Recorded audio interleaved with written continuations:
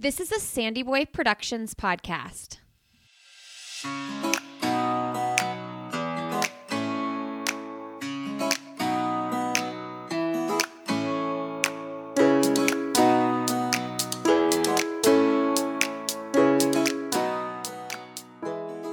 Hey everybody, welcome to Why Is Everyone Yelling with Lindsay Hine. I am your host, Lindsay, and I'm so grateful you are joining us today. I hope you find encouragement and support from this podcast every single week, and I am so excited about our guest, who is Julie Bogart. Now, Julie has a book called Raising Critical Thinkers, which is mainly what we focus on in this conversation. Not only raising critical thinkers, but how to be critical thinkers ourselves. Julie provides passionate, compassionate exploration of what critical thinking is and how to hone this vital skill set in our children. She is the mother of 5 grown children and has so much wisdom to give us today. I resonated with so much she said, and we had a really candid conversation about what it's like to really think for ourselves in a world where information is constantly being thrown in our direction. If you enjoy this conversation with Julie, please share it with friends who you might think could enjoy it as well. Take a screenshot, share it on your social media, and if you could leave us a rating and review on iTunes or wherever you listen, that would be a huge help. Hey, I'm going to be down in Jacksonville, Florida for the Donna Marathon weekend. The weekend of February 3rd through 5th, it's coming right up. I'm doing the half marathon. If you are in the Jacksonville area or somewhere nearby, or hey, you just want a little weekend getaway to some warmer weather in Florida, come join me. This race benefits the Donna Foundation, which helps people walking through a breast cancer diagnosis and funds groundbreaking research through the Donna Foundation. I'm going to have a meetup, a group meetup with a shakeout run and a meetup at a restaurant, and I would love to see you there. When you register, go to breastcancermarathon.com, use the code Lindsay10, and that will get you 10% off your registration. All right, friends. If you have any questions, comments, suggestions for the show, send me an email, lindsay@sandyboyproductions.com. I would love to hear from you. All right, enjoy my conversation with Julie. Okay, Julie Bogart, welcome to the podcast. Thank you for having me. I'm excited for this conversation. So excited for this conversation. Today, we're going to talk about raising critical thinkers in a digital age, which I'm so excited about. You're the mother of 5 yourself. You run the Brave Writers Workshop, and you have several books out. Can you tell us a little bit about your background in teaching and writing? Yeah, absolutely. So I am originally a freelance professional writer and editor, and I also homeschooled my 5 kids. And during the years that I was educating them, I was pretty dissatisfied with the writing programs that existed. I had a friend who asked me to help her teach writing to her kids. And when I was looking at how writing was being taught, I just saw it as an epic fail. And so what I did is I ended up taking what I know about writing as a professional and how writing is taught to people who want to be paid to write. And I applied that to teaching children how to write. So I started a company in January of 2000, so 23 years ago, where I offered a whole different model for understanding the parent-child dynamic in the writing relationship. So instead of us just talking about punctuation, spelling, grammar, and formats, I really wanted to get at the essence of what a child wants to express. And how does a parent or a teacher support that child in that self-expression without damaging their fragile self-esteem, their sense of voice that they really want to convey, and instead only get like red letter marks? So that's how Brave Writers started.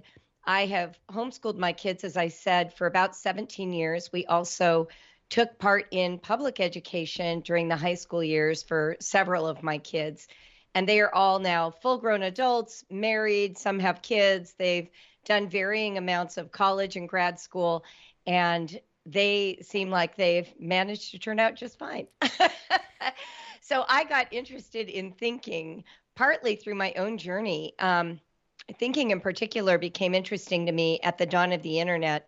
I remember getting on these homeschool discussion boards in my mid-30s, right when the World Wide Web like cracked open its doors, right? And we all flooded these rooms to support each other, offer advice, answer questions. But what shocked me is this homogeneous group with similar politics, religion, marital status, race, like all that stuff was similar. And we got into the gnarliest bloodbath fights over very picky things like breastfeeding versus bottle feeding, whether or not to have a VBAC, theological positions, political positions. And I found myself wondering, why does everyone think they're right? Mm. And if all they have to do is declare that they're right, why do they assume that will lead to everyone just falling in line? So it's two parts, right? First, I think I'm right. Secondly, I think, well, if I say what I know to be right, won't everyone just agree? And I just got fascinated with that. Why are we built that way? And what creates better conversations than that? Gosh, and it's so tough because this is all our kids will ever know. Right. So, I grew up with, when I was in like high school, we had instant messenger and things like that. But it wasn't until probably 10 years ago when I felt like it was this constant stream all the time of information and things I need to form an opinion about, even though I don't even know what my opinion might be. I just feel like we're constantly receiving information, and then we in turn have to have a thought about that, which is really challenging because it almost creates this space where you don't even have room to create your own original thoughts.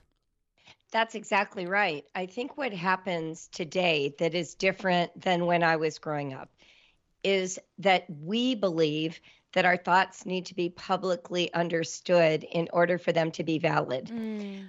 We also assume that every bit of information we get, we need to vote on. Mm-hmm. So if we get a piece of information that contradicts what we think is true today, we aren't able to just hold space for that in our own mind and mull it over and allow it to sort of have its way with us for a little while, because we feel called on to like it, dislike it, laugh at it, love it, be afraid of it, hug it. It just depends on which social media platform you're on. But that carries over into our actual relationships. We start feeling required to disclose an opinion just because someone asks us of it. I remember being a kid and I would read like a whole bunch of books on a topic. Nobody was asking me what I thought. Those books were just living in my mind. They had an opportunity to kind of influence or shape my thinking. I could react to them and no one would know my reactions. That's gone. We all feel required to post our favorite book list and what we thought of every book at the beginning of a new year. There's no room for like secrecy. Yeah. That almost feels dysfunctional in our public culture now. Yeah, I was talking to my husband about this the other day. There's a topic politically, I won't even talk about what it is, but that I feel very like, I don't know what I think. I try so hard to see both sides, and I'm left feeling like I just don't know. And we were on a run, and I was like, I feel like people don't allow themselves to just be in the middle and not have a fully formed, hard, rock solid opinion on things anymore. And I want to know what I think, but I just don't know. And I think that's okay to say, I just don't really know. It's the best way to begin. Yeah. In fact, I would take it a step further. The people who have strong opinions also don't know. Yeah. Yeah. A lot of us express an opinion without adequate data, experience, or understanding. And so part of what I was trying to help parents realize when I wrote Raising Critical Thinkers is that we're not just raising them, we have to learn how to be them ourselves first. So I was sort of writing the book with both audiences in mind, your children, but also you. And one of the places we have to start is understanding where our thinking or our opinions come from. They come from this intersection of what we've read or been exposed to. They come from our experiences that come through our bodies, like direct sensory observation, and they come through what I call encounters. Encounters are those experiences that shift the power dynamic, that make you feel over your skis. Since you're a runner, I'm going to use running for fun as an example. So imagine talking to someone who's never run a marathon and they have a strong opinion about how marathons are unhealthy. It feels irritating, Mm-hmm. right? Because you've been running them, you've done a ton of research. It feels very dismissive of you. But when a person asserts a strong opinion without evaluating what cut of the pie they know about that topic, we end up in these conflicts. There is a reason this person is defending a position about why running is dangerous. Is it guilt that they don't run, or is it that they've actually had experience with running that led to an unhealthy outcome? Is it some other factor or religious belief that you don't know about? A lot of times, what we're doing is we're debating at this sort of surface level, and we argue. People tend to argue two ways. They argue what they think are facts, or they argue their personal experiences. But all of what we know is a mixture of all of those. The facts aren't just facts, they're what we say about the facts. It's not just that running exists. We can all agree that going faster than walking is called running. It's what we say about running that gives us a flavor for what we believe. And so when we're looking at any issue, whether it's a political one or a religious one, we have to invite ourselves first to be self aware about what components are a part of that opinion. So, how do we talk to our kids about this? Yeah. So I like to start outside of politics and religion. A lot of times when we say critical thinking, people just move into those two arenas because that's where opinions seem the strongest. Mm-hmm. But with our children, what it means is giving credence to the facts and data and research they can gather for themselves, their direct experiences, their hunches, their tentative beliefs. So let me give you a great example. Let's say you've got an 8-year-old and it's time for dinner. So you say to your 8-year-old, hey, honey, go wash your hands and then come to the table. And this 8-year-old who's done that every day for years suddenly says, yeah, I'm not going to wash my hands. Usually parents move into one of two camps. The first camp is do it because I said so. This is the old authoritarian model. Today's parent doesn't believe in that model. They think they're doing something entirely different. I call it the manipulative authoritarian model. It's the same thing, but they manipulate their kids. And this is how they do it. They say, oh, honey, here's the reason you must wash your hands. And because they think they're giving them a reason, they think that means they're not strong arming the kid. But the reason rarely relates to the child. If we say to a child who's 8, oh, honey, you must wash your hands because there are these invisible germs that live on your skin. And if you ingest food with those germs, it could make you sick. And then you will not be a happy person. I'll have to take care of you. So that's why we wash our hands. Does this in any way necessarily address the reason the child didn't want to wash their hands? All we're doing is appealing to a bigger authority than ourselves. And we're saying, without thinking about it, trust that the authority I'm appealing to has equal authority in your life. Without any experience, without any data collection, without any research, without verifying my findings. So it's just a more sophisticated game of authoritarian control. For critical thinking, and by the way, you can't do this with every single thing of your life or you'd never get anything done. You'd be so exhausted. You would be exhausted. So do this like once a month, once a quarter with one child. But here's what you could do. You could say, oh, that's interesting. You washed your hands yesterday before dinner. Today you don't want to. Tell me more about that. I just don't like washing my hands. Okay, can we get more specific? What aspect don't you like? Is it the water? Yeah, I hate the water. Okay, is it the temperature? Maybe we could get a little thermometer and measure the temperature, and you tell me when it stops bugging you. And then we'll know from now on that when we wash your hands, it needs to be this temperature. And the child says, so you try that. Most kids think that's pretty interesting. So you could start there. And then they might still say, yeah, no, I still don't want to. So now you're like, okay, is it the wetness of the water? You're giving some context, some content to what they might be feeling. And maybe they say, yeah, I hate the wetness. So you recommend hand sanitizer. And then they're like, no, that's sticky. I hate that stuff. So now you're like, what is the reason I'm requiring this hand washing? And you might then say to your kid, I notice you really don't want to, and I seem very fixated on the idea that you should wash your hands because I have this belief about germs. So let's find out if there's another way to kill germs that would make me happy, that doesn't bug you. So you look up, you find out heat kills germs, you offer to just use a blow dryer, no water at all, and the child still resists.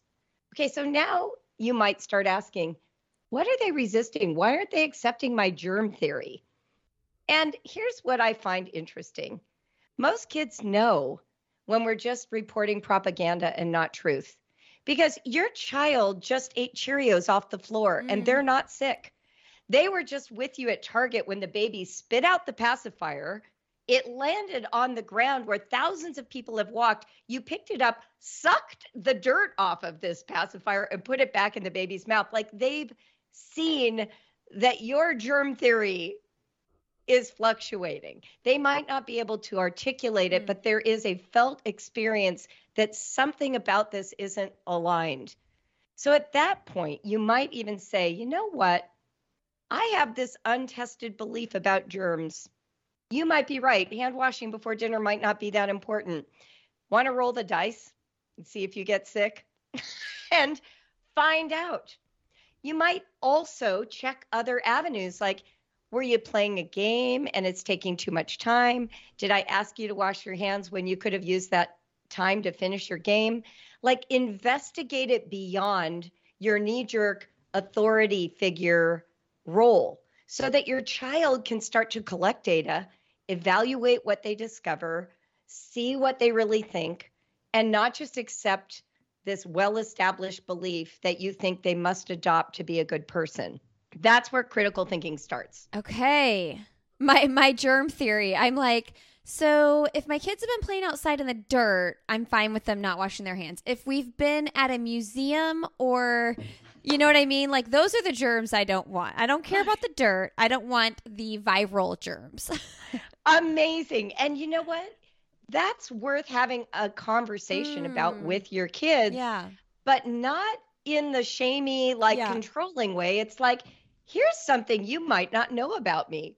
I'm not afraid of the dirt, but I'm afraid of this other thing. And here's why I see it that way, as opposed to here's how you should see it. I've already drawn the conclusion for you. Now just adopt mine as a shortcut. That's what most parents do. In fact, before we came on, we were talking a little bit about Christmas, where adult parents and adult children and the grandchildren are together. What parents do for their kids is they think this way. They think, I've already lived a number of decades. I've already solved some of these things that were problems for me. Let me give you a shortcut. And then the kid, adult or child, comes back and says, well, I haven't lived all those years, and I've been drawing these other conclusions. How dare you not let me draw some of my own conclusions, even if they're wrong, so that I can grow and learn like you. And the older version of that human being who is now called a parent or a grandparent is saying, no, I don't want you to suffer. And your life will be so much better if you think exactly like me. So that's a little bit what undermines critical thinking. This happens in churches. It happens in school every single day in school. School is one of the worst places to grow a brain for critical thinking. It's all about the teacher's one right answer and the students getting it right. And there's one right answer per multiple choice question, right? There aren't three. You don't have an opportunity to justify why you picked letter C instead of letter B. And yet it's possible that your personal experience, your tools for evaluation drew a different conclusion. And you get no opportunity to show that. You are supposed to think, what did the teacher have in mind? Not what did I think when I was reading that question? Ooh, what's the answer for that, though? Like, we got to send our kids to school if we're not homeschoolers. That's true. That's why it's so important to use the off hours to investigate things like, why don't you want to wear a car seat? Why do you think staying up all night to play a video game is a good idea? Instead of just slamming home parental authority all the time. I remember my son Liam was a huge chess player and video gamer. Everyone admires me for the chess and they're suspicious of me for the video gaming. Same gaming, same child, same interesting human being. And one day he told me he wanted to skip his bedtime and stay up all night playing his video game. He was about 15. Okay. And he had school in the morning. He was going actually to public school at that time. And I'm like, you can't do that. You've got school, right? That's the parent telling the child how it should be for them. And he said, but I really want to. He's 15. So then I'm thinking, do we have a conversation about health and sleep and your brain? And all of a sudden I stopped and I thought, wait a minute, I don't even know why he wants to stay up all night. I'm just assuming that the only conversation to have is why he shouldn't do it. But there must be a reason he wants to be up all night. So I asked him and he said, well, my favorite gaming partner is in Croatia. Oh. And that's when he's awake. Oh. And that's when he can play. And I was like, oh my gosh, he just gave me the perfect reason to stay up all night. Right? And ironically, 3 years later, he traveled to Croatia to meet that guy. Oh, that's so cool. Like this was a real human being in his life. It wasn't an enemy, a scary person, a bad thing. It was a friendship. And so we had to talk about, well, how do we work with this friendship given our constraints? And he did stay up all night and play with him sometimes. And he managed his schoolwork and we figured it out. Wow. I think we're so quick to assume that we know best, that we are the right ones. And we don't give our kids a chance to determine, hey, I stayed up all night. What a bad idea. I failed the test. Oops. Right? Or, wow, I stayed up all night and I was fine. There's an age thing to that too, though, right? Because you mentioned he was 15. Like, I can't let my 8-year-old stay up all night playing video games. But I'm curious, like, where that boundary lies. It's very individual, but how do you decide, like, if it's wreaking havoc on your family that you have this, like, grumpy kid because you let him stay up late? What do you do? Well, that's where self-awareness comes in. So now we actually test the theory. So let's say you do have an 8-year-old who wants to play all night. Pick a weekend, stay up with him, make him food, be interested. He's going to get tired. 8-year-olds don't stay up all night. So stay up as late as he wants to. That's a fantasy. So let's investigate the fantasy. What would be fun about staying up all night? What do you imagine will be different about playing video games all night than playing all day? Who do you think's going to be on?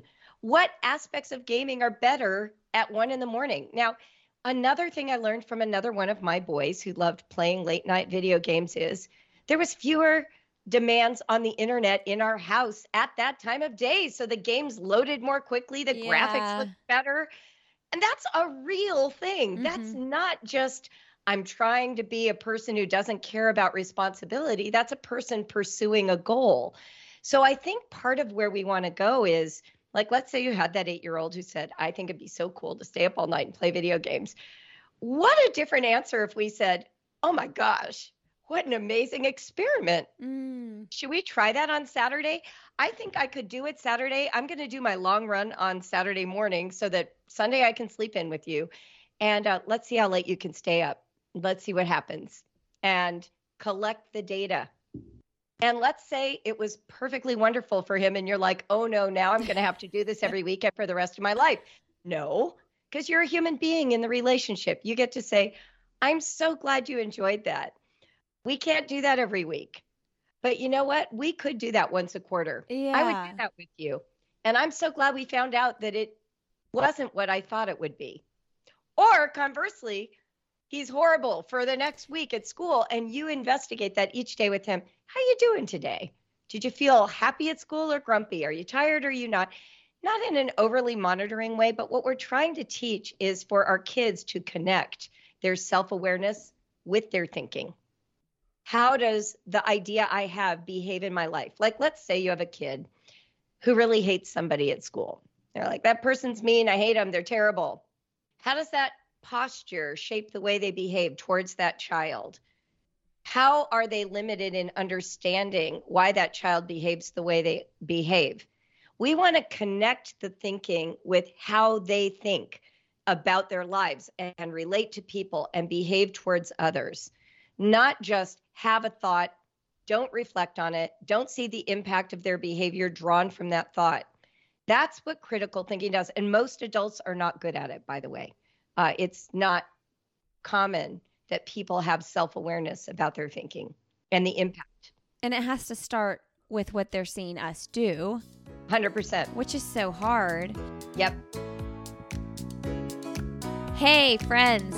This episode of the podcast is supported by Goodr, the best place to get awesome sunglasses that are affordable, functional, and fashionable. If you just go to goodr.com/another and use the code another at checkout, that will get you 15% off your order. My favorite sunglasses with Goodr are the Amelia Earhart Ghosted Me shades. They have some really fun, sassy colors as well. I love the Electric Dinotopia Carnival shades. I also love the Flamingos on a Booze Cruise shades.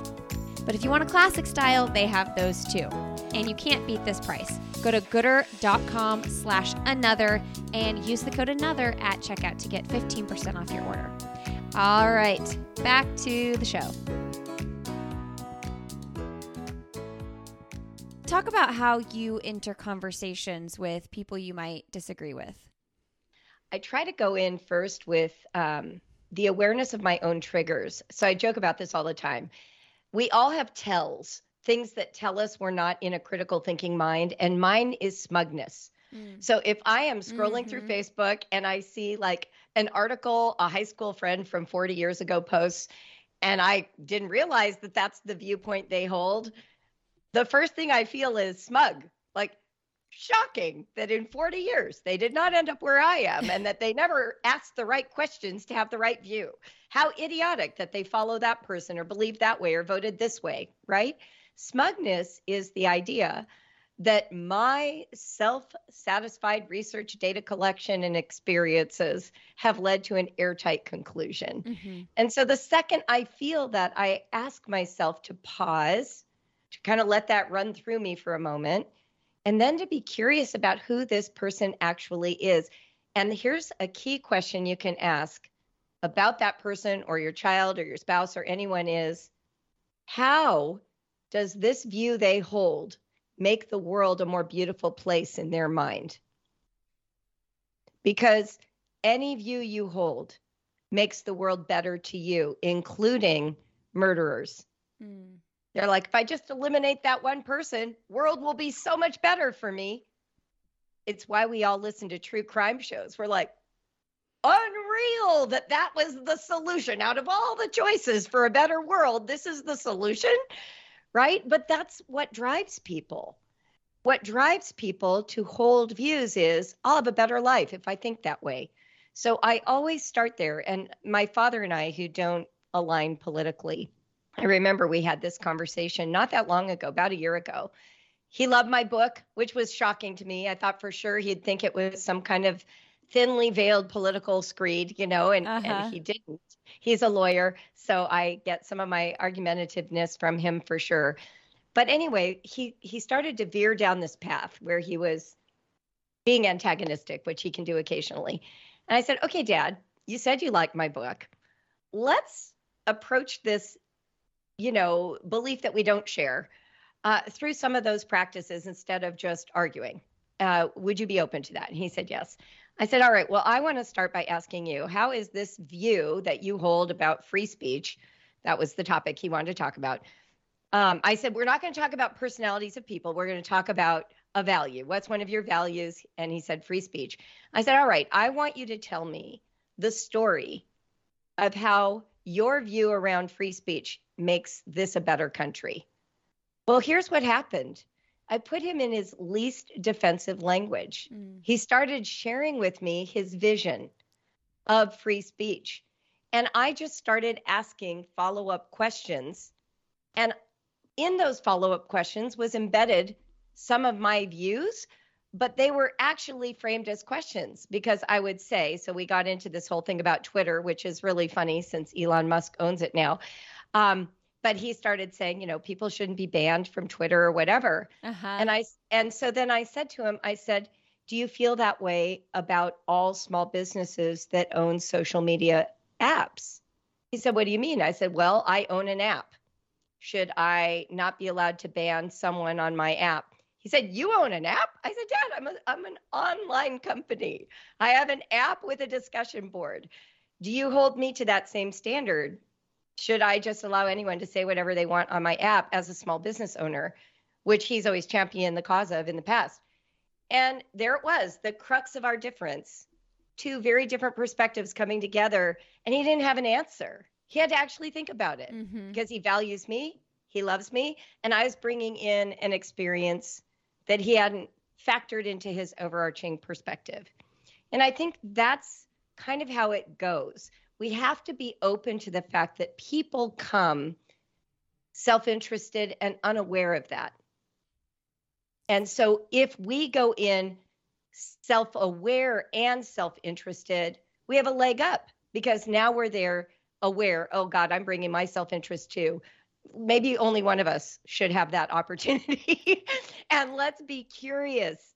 It won't necessarily change people's minds, but you can get to a place of mutual understanding or at least a non-volatile conversation. Peter Elbow, my favorite writing guru, used to say, there's never been an editorial or an essay that has persuaded anyone. He's a writing instructor. And he says, none of those persuade anyone. All you can expect to happen when you write something persuasive is for that bit of information to finally be observed by a person who disagrees. And over time, the accumulation of repeated exposures to people who hold that view, more and more room gets created. And it has to be accounted for eventually. So we can pretend, for instance, that racism doesn't exist, but the more that people keep showing us that it does, eventually we have to account for it in our solutions. And that's the biggest problem in our country. We have conversion mentality. We think, okay, you don't agree with me, so I'm going to get you to agree with me. But that's actually not the solution. The solution isn't agree with me, it's account for me. Account for me. So think of gun control. This is a great, very complex issue. It's not I'm for it or against it. It's what is it and how many factors are there that we need to address? What I like to do is get everyone in a room who has a stake in the conversation and then say, if we create a solution, it must account for every single one of those unique experiences, even the ones that seem to contradict each other. We get to practice this in our families. We have 5 kids, 2 parents, 7 different views on how we should use our devices. How do we account for everybody in the solution? Yeah, that's a really good point. I'm reading, this is kind of random, but I'm reading Bono's book. Have you read it? I am too. Oh my gosh. I love him so much. I can't even tell you. That's hysterical that we're both reading it. I'm about 3/4 of the way through. How far are you? We're like on the same chapter. I can't believe it. Oh my gosh. Well, so then you'll totally know what I'm about to say probably.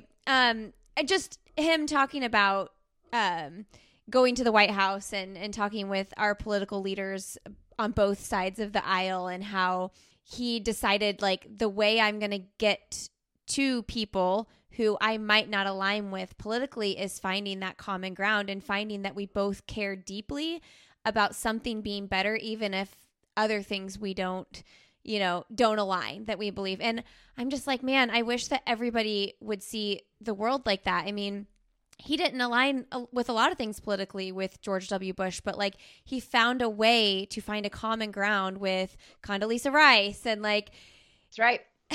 I just think a lot of people aren't willing to find that common ground. I love that you brought that up. Yesterday, I live in Cincinnati.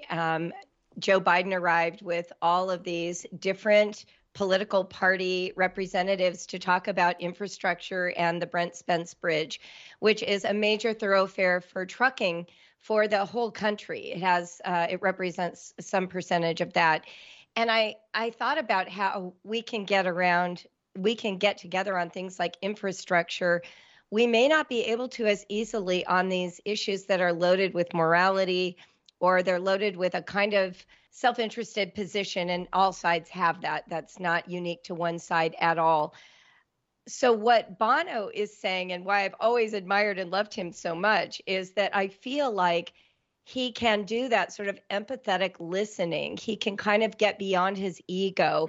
He's imagining that there are solutions. He's not imagining that there are right positions. And we are not solutions oriented very often in our current political landscape. And I do honestly blame the internet and education. I think both of those massive spheres in our lives have led us to believe that right answer thinking is more important than solutions-based thinking.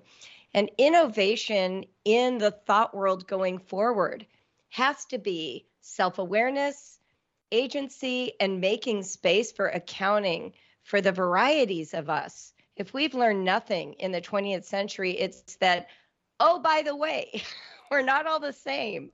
And now it's so, in fact, I don't know if you saw, my book is behind me, but the epigraph quote is Bono's. Oh, it is? Yes, because I'm such a huge fan. We're one, but we're not the same. Yeah. We're one, but we're not the same. And to me, that is the foundation of critical thinking. So when we talk about raising children, I think it's not possible to reform these massive institutions at this stage, not in my lifetime anyway, but we can start one living room at a time where we take a child's perspective seriously and we go down that rabbit trail every now and then and give them the opportunity to gather their own data, to know their own experience, to be self-aware about the impact of how they think on how they feel and how they behave. That's what critical thinking actually is. Okay, this is kind of loaded, but I know you had a podcast episode on this, and I know you come from a background in the church, like exploring your own faith. And there's kind of two parts to this. Is one, I find that I was raised in a Christian church, and as I get older, I'm more and more doubtful and scared of all that stuff. But I do find myself drawn to books that I want to prove that there is something to believe in, and that the God is there, and all the things. And I am scared. I would be scared to read a book that is like trying to disprove that, right? So honest, so self-aware, by the way. Very impressed with that. Good job. Keep going. And I'll mix the books. Like I'll mix the books with like these progressive thinkers like Richard Rohr, and then I'll go to like people, I think it's Alyssa Childers, who are like trying to go, be a little bit more traditional with everything. But I don't want to go to the atheist books, like, because those scare the crap out of me. But I'm just, with raising kids, it's so difficult because, we were raised like to believe what our parents told us to believe. And if that in fact is true, I want my kids to have that. But I want them to explore too. I'm just so curious, like you're in your 60s, your kids are all raised and you come from this place. I don't know where you are now, but what are your thoughts on all that? Oh my gosh, that's an amazing question. We could talk about it for hours. I know. So hard. It is. I remember being in therapy when my kids were young, and I said to her, what's weird to me? When I was in college, so I was in my 20s when I was talking about this with this therapist. So when I was in college, the kids who were the strongest Christians were the converts, and the weakest Christians were the kids who had been raised in the church. Mm-hmm. That was my observation. And I said, and I'm looking at my children thinking, I'm guaranteeing that they're not going to embrace the faith just by raising them this way. And she just kind of started laughing. And she said, honestly, everybody has to go on a journey. Mm-hmm. Every person. And so what's familiar, what you're raised with, what's familiar becomes the thing you define yourself against in young adulthood. That's what you do. And I read a book by a guy named Paul Tournier. It's called The Adventure of Living. He is a Christian psychologist from Switzerland. And in that book, he talked about how in spiritual formation, and he's talking about secular people too, not just people who are Christian, but in this notion of like worldview formation, spiritual formation, everybody individuates from their parents. So even if they retain, let's say, the charisma or the core gospel beliefs, when they get to adulthood, if they were raised in like a liturgical church, they're going to go join one of those hippie churches. If they were raised in a hippie church, they're going to go join the Episcopal church. If they were raised to believe in the charismatic gifts, they're going to go find this really fundamentalist group that doesn't believe in them. Like they're going to make it their own. Some people make their lives their own by rejecting, right? They say, yeah, that was for you. That wasn't for me. Because of whatever reasons. There's a million reasons. It could be abuse. It could be just they learned something different in college. The bottom line for all of this, and this was something I had to work through in the early 2000s, and Bono was a help, by the way, Oh. was to be fearless. That to be fearless. I had to work through my fears. I've told this story before, but I'll share it here because I think it's appropriate. There was a moment in my young adulthood. Well, I don't know. I wasn't that young. 40s sounds really young to me now. I like that. Yeah, please say that's young. Okay. It was young. I was 41, 42, something like that. And I was online and everyone was arguing about everything. Paedo communion, predestination, who's going to heaven and hell, all those things that seem so important to me. And we didn't agree. And I had been led to believe that the Holy Spirit or God would lead you into all truth. So I'm like, why aren't we all on the same page? That was a big question for me. And so I started, like you, exploring outside of the accepted canon of people that I was allowed to read, and knew I was in sort of dangerous territory. And so one night after my husband and I went to sleep, I couldn't sleep. And I got up and I came down the stairs to this very office, to my computer, this desk, and I locked the door behind me. And I was shaking so much I could not type. And I was just trying to type in this one website, which I won't name here. And the reason I was shaking and sweating and trembling is because I was afraid someone would find out. Like, what if my husband found out? And I was afraid of what I would find.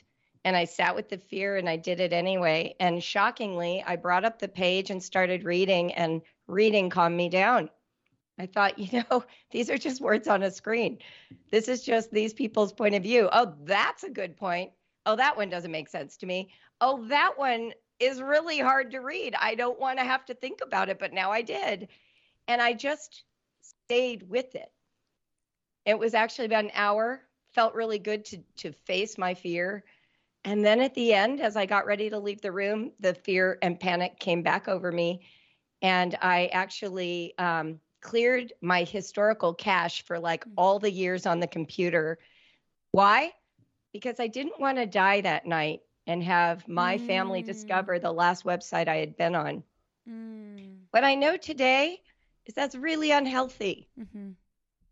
If you're in a context where it's terrifying to read outside what people have told you is acceptable, that's cult. That's not healthy.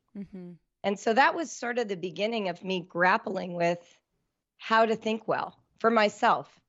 And I haven't shared, that's a lot of the story, more than I often share, but I haven't shared what followed or where I've landed, because for me, that puts people in the thinking of she's right or she's wrong. Yes. Instead of encountering for themselves the discomfort of not knowing. Yeah. Not knowing. How can you be in a relationship with someone who you can't measure? And can we be that for each other? Can we give each other room and space to undulate, to breathe, to reconceive of their beliefs as they grow, not have to define them and then stand on them forever?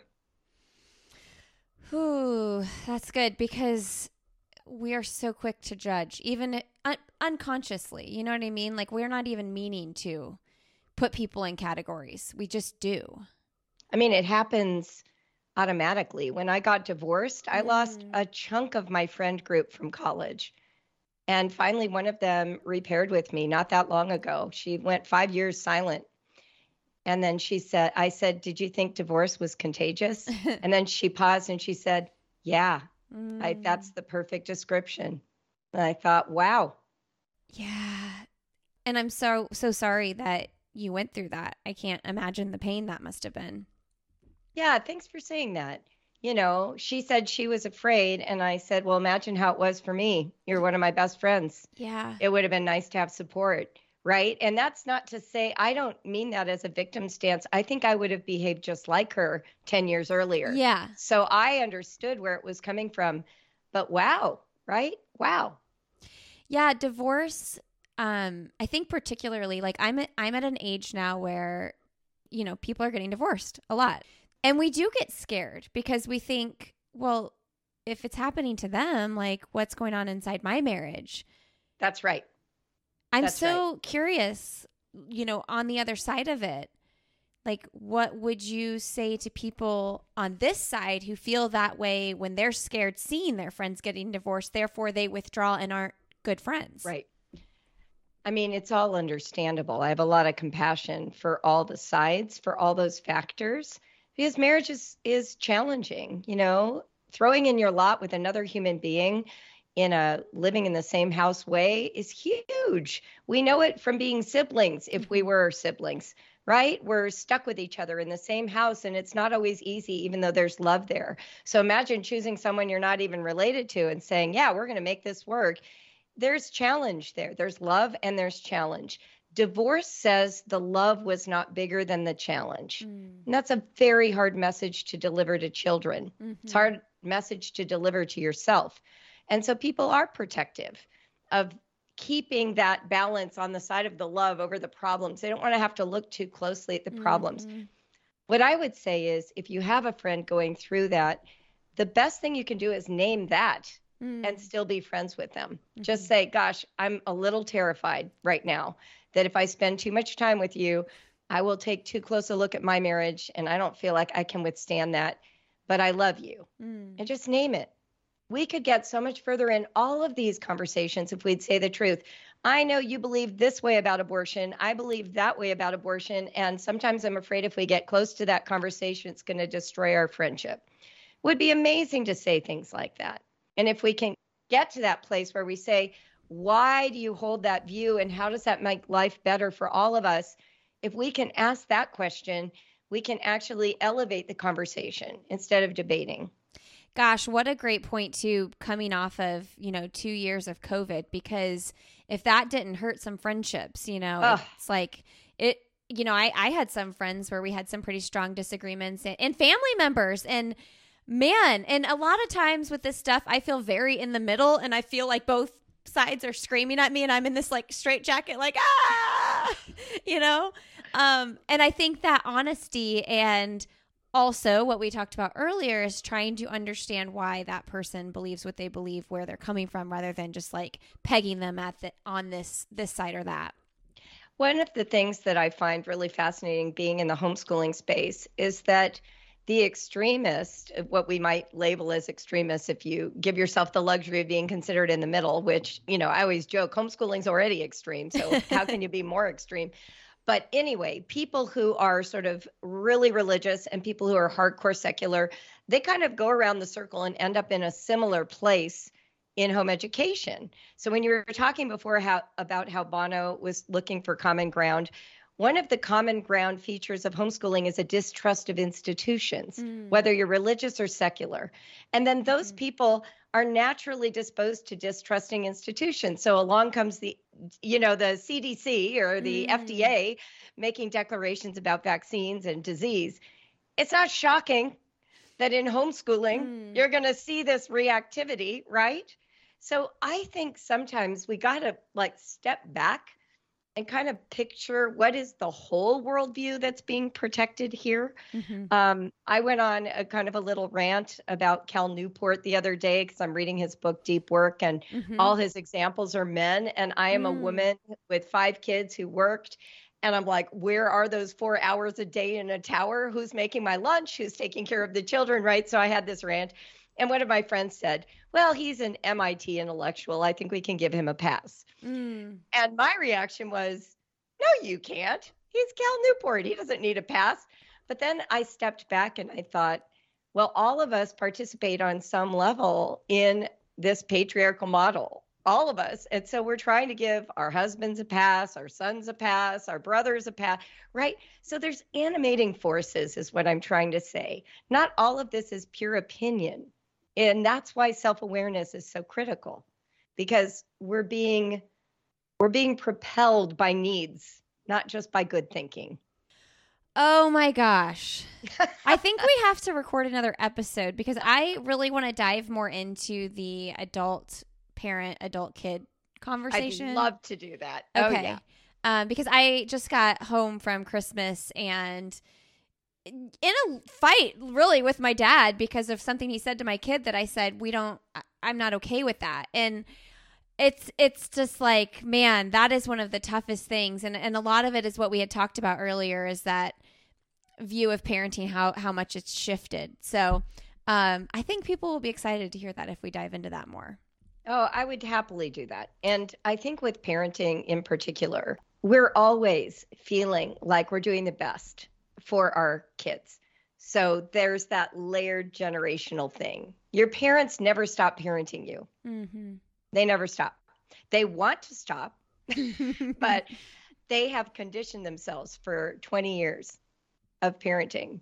The habit is very hard to let go. I try to remind myself of that. And anytime my mom gives me feedback that I might not be interested in hearing, I'm like, she just wants the best for me. I know that.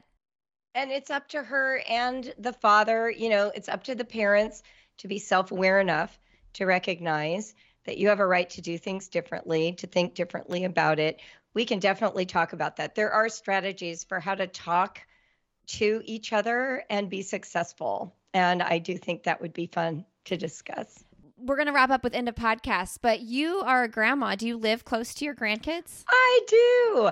I have 2 grandkids who are local. My son and his wife and their 2 kids live about 45 minutes away.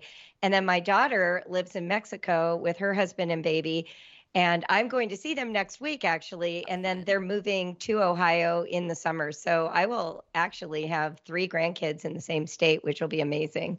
And what kind of grandma are you? Are you like super there all the time? I always got jealous of the grandmas who were like, oh yeah, I take the grandkids every Tuesday. And I'm like, where's my grandma that does that? Yeah, I never had that either because I always lived far away from my parents. So I actually am available for all babysitting, never for childcare. So I didn't want to be a daycare mom, a daycare grandma, but any babysitting. And then my oldest grandchild's only 2.5. Well, she's about to turn 3 actually. And I am going to participate with taking her one afternoon a week. So that is my new thing with her. And she's a pistol and so much fun. One thing I think is interesting about becoming a grandma is initially I thought it meant I was the 3rd parent. So there you go. I mean, I didn't know that's what I thought until 2 weeks later. And I'm like, I really am not around all the time. I don't want my opinion. Oh, I guess I'm not the 3rd parent. So that's kind of an interesting way to understand how parents feel. Yeah. They feel so much ownership. It's hard. Oh my gosh. We'll talk about that too another time. I love that. All right, Julie, what's something professionally or personally that you would like to do that you haven't done yet? Oh my gosh, what a question. Personally or professionally? Let me think. Well, I really love writing, and I think the book that I haven't gotten to write yet is a memoir. So for me, that would be the thing I'd really love to do. Love it. Where's a trip or a place that you took with your kids, you can say any ages, that you enjoyed that you would recommend? Well, I went with my son and my daughter when they were already adults, so in their 20s. We went to Machu Picchu in Peru, and that was just it was just an amazing trip, just a completely unique experience. I would never have gone there if it hadn't been for my daughter. And then that same daughter and I went to visit a different brother in Thailand, and we went to Angkor Wat in Cambodia. And so those 2 places, Machu Picchu and Angkor Wat, are like ancient wonders of the world, but they were really life-shaping and beautiful experiences to have with adult kids. So those were good. Wow, you have kids that are just like travelers, and you had a child living in Thailand? Oh my gosh. Yes. So I'll give you a quick rundown on my kids because I'm so proud of them, obviously. My oldest is a self-taught computer programmer who lives, locally and is married and has 2 kids. My next child is Johanna, and she traveled the world for 2 years as a single woman. Wow. South America and Asia. Fell in love with a man in Mexico, married him, and now has a baby. So she's the one in Mexico. My 3rd child is a human rights lawyer, and he worked in Thailand for 5 years, and now he's in Central African Republic with the UN as a civil peacekeeping officer and does human rights work there. And then my son, Liam, the gamer that I mentioned earlier, he lives in Colorado and works as an IT specialist. And then my youngest is living in Los Angeles, and she is newly married and a therapist for people with addictions. Wow. That is I would be so proud too. It almost makes me tear up just hearing that. That's so cool. They're amazing people. And I don't even feel funny saying it because I feel like it was their achievement, you know? Yeah. You're not taking the credit for it. No, I'm always like, yay, it all worked out. There's a lot of stuff in there that was hard. So yay, they're doing all right. Oh, that's so good. What's the best, most recent book you've read? I love that you asked that, and I went and actually grabbed it. The Accidental Universe by Alan Lightman is what I'm currently reading. It's a set of essays, and it's really looking at it from a sort of scientific perspective. And I'm not good at science, but I'm obsessed with Big Bang Theory reruns. And so I wanted to read this book to understand dark matter and string theory and Big Bang and what all that stuff meant. So I'm really enjoying it. It's very well written. See, that sounds like the book I'd be scared of. Yeah, I think it would. But you know what? I think you might enjoy it too. It's really beautifully written. Okay. Yeah. Here's the last question. What is your last message to leave with our audience? I think for me, the number one way that we grow healthy families, and every family has some measure of dysfunction, so you can't root all of that out, but it's to stay curious. It's to stay curious. Allow your children to surprise you. And when you stop being surprised by your children, it means that you're controlling them. So stay curious. Notice who they are. When they say something that you don't want them to say, be surprised by it. Don't see it as something to fix. See it as something to be surprised by. I love that. Stay curious, everybody. Thanks, Julie. Thank you, Lindsay. This was great. Thanks so much for being here today, everybody. Thank you, Julie, for coming on the show. Julie's going to come back and we're going to dive into some other topics a little bit deeper. I'm excited to have her on as a guest again. If you want to learn more about Julie, go to bravewriter.com. Go check out her book, Raising Critical Thinkers. She also has a book called The Brave Learner. She did homeschool all 5 of her children. If you want to connect with me, which I would love to do, you can find me at Lindsay Hein 626 on Instagram, at Lindsay Hein on Twitter. Learn more about this podcast and all the shows in our network at sandyboyproductions.com. Come hang out at the Donna Marathon weekend with me, breastcancermarathon.com. Use the code Lindsay10 for 10% off your registration. That's the weekend of February 3rd through 5th in Jacksonville, Florida. And thank you to our sponsor, Gooder. Go to gooder.com/another and get yourself a pair of shades. Use the code another for 15% off your order. Thanks for being here, and we will see you next week on Why Is Everyone Yelling?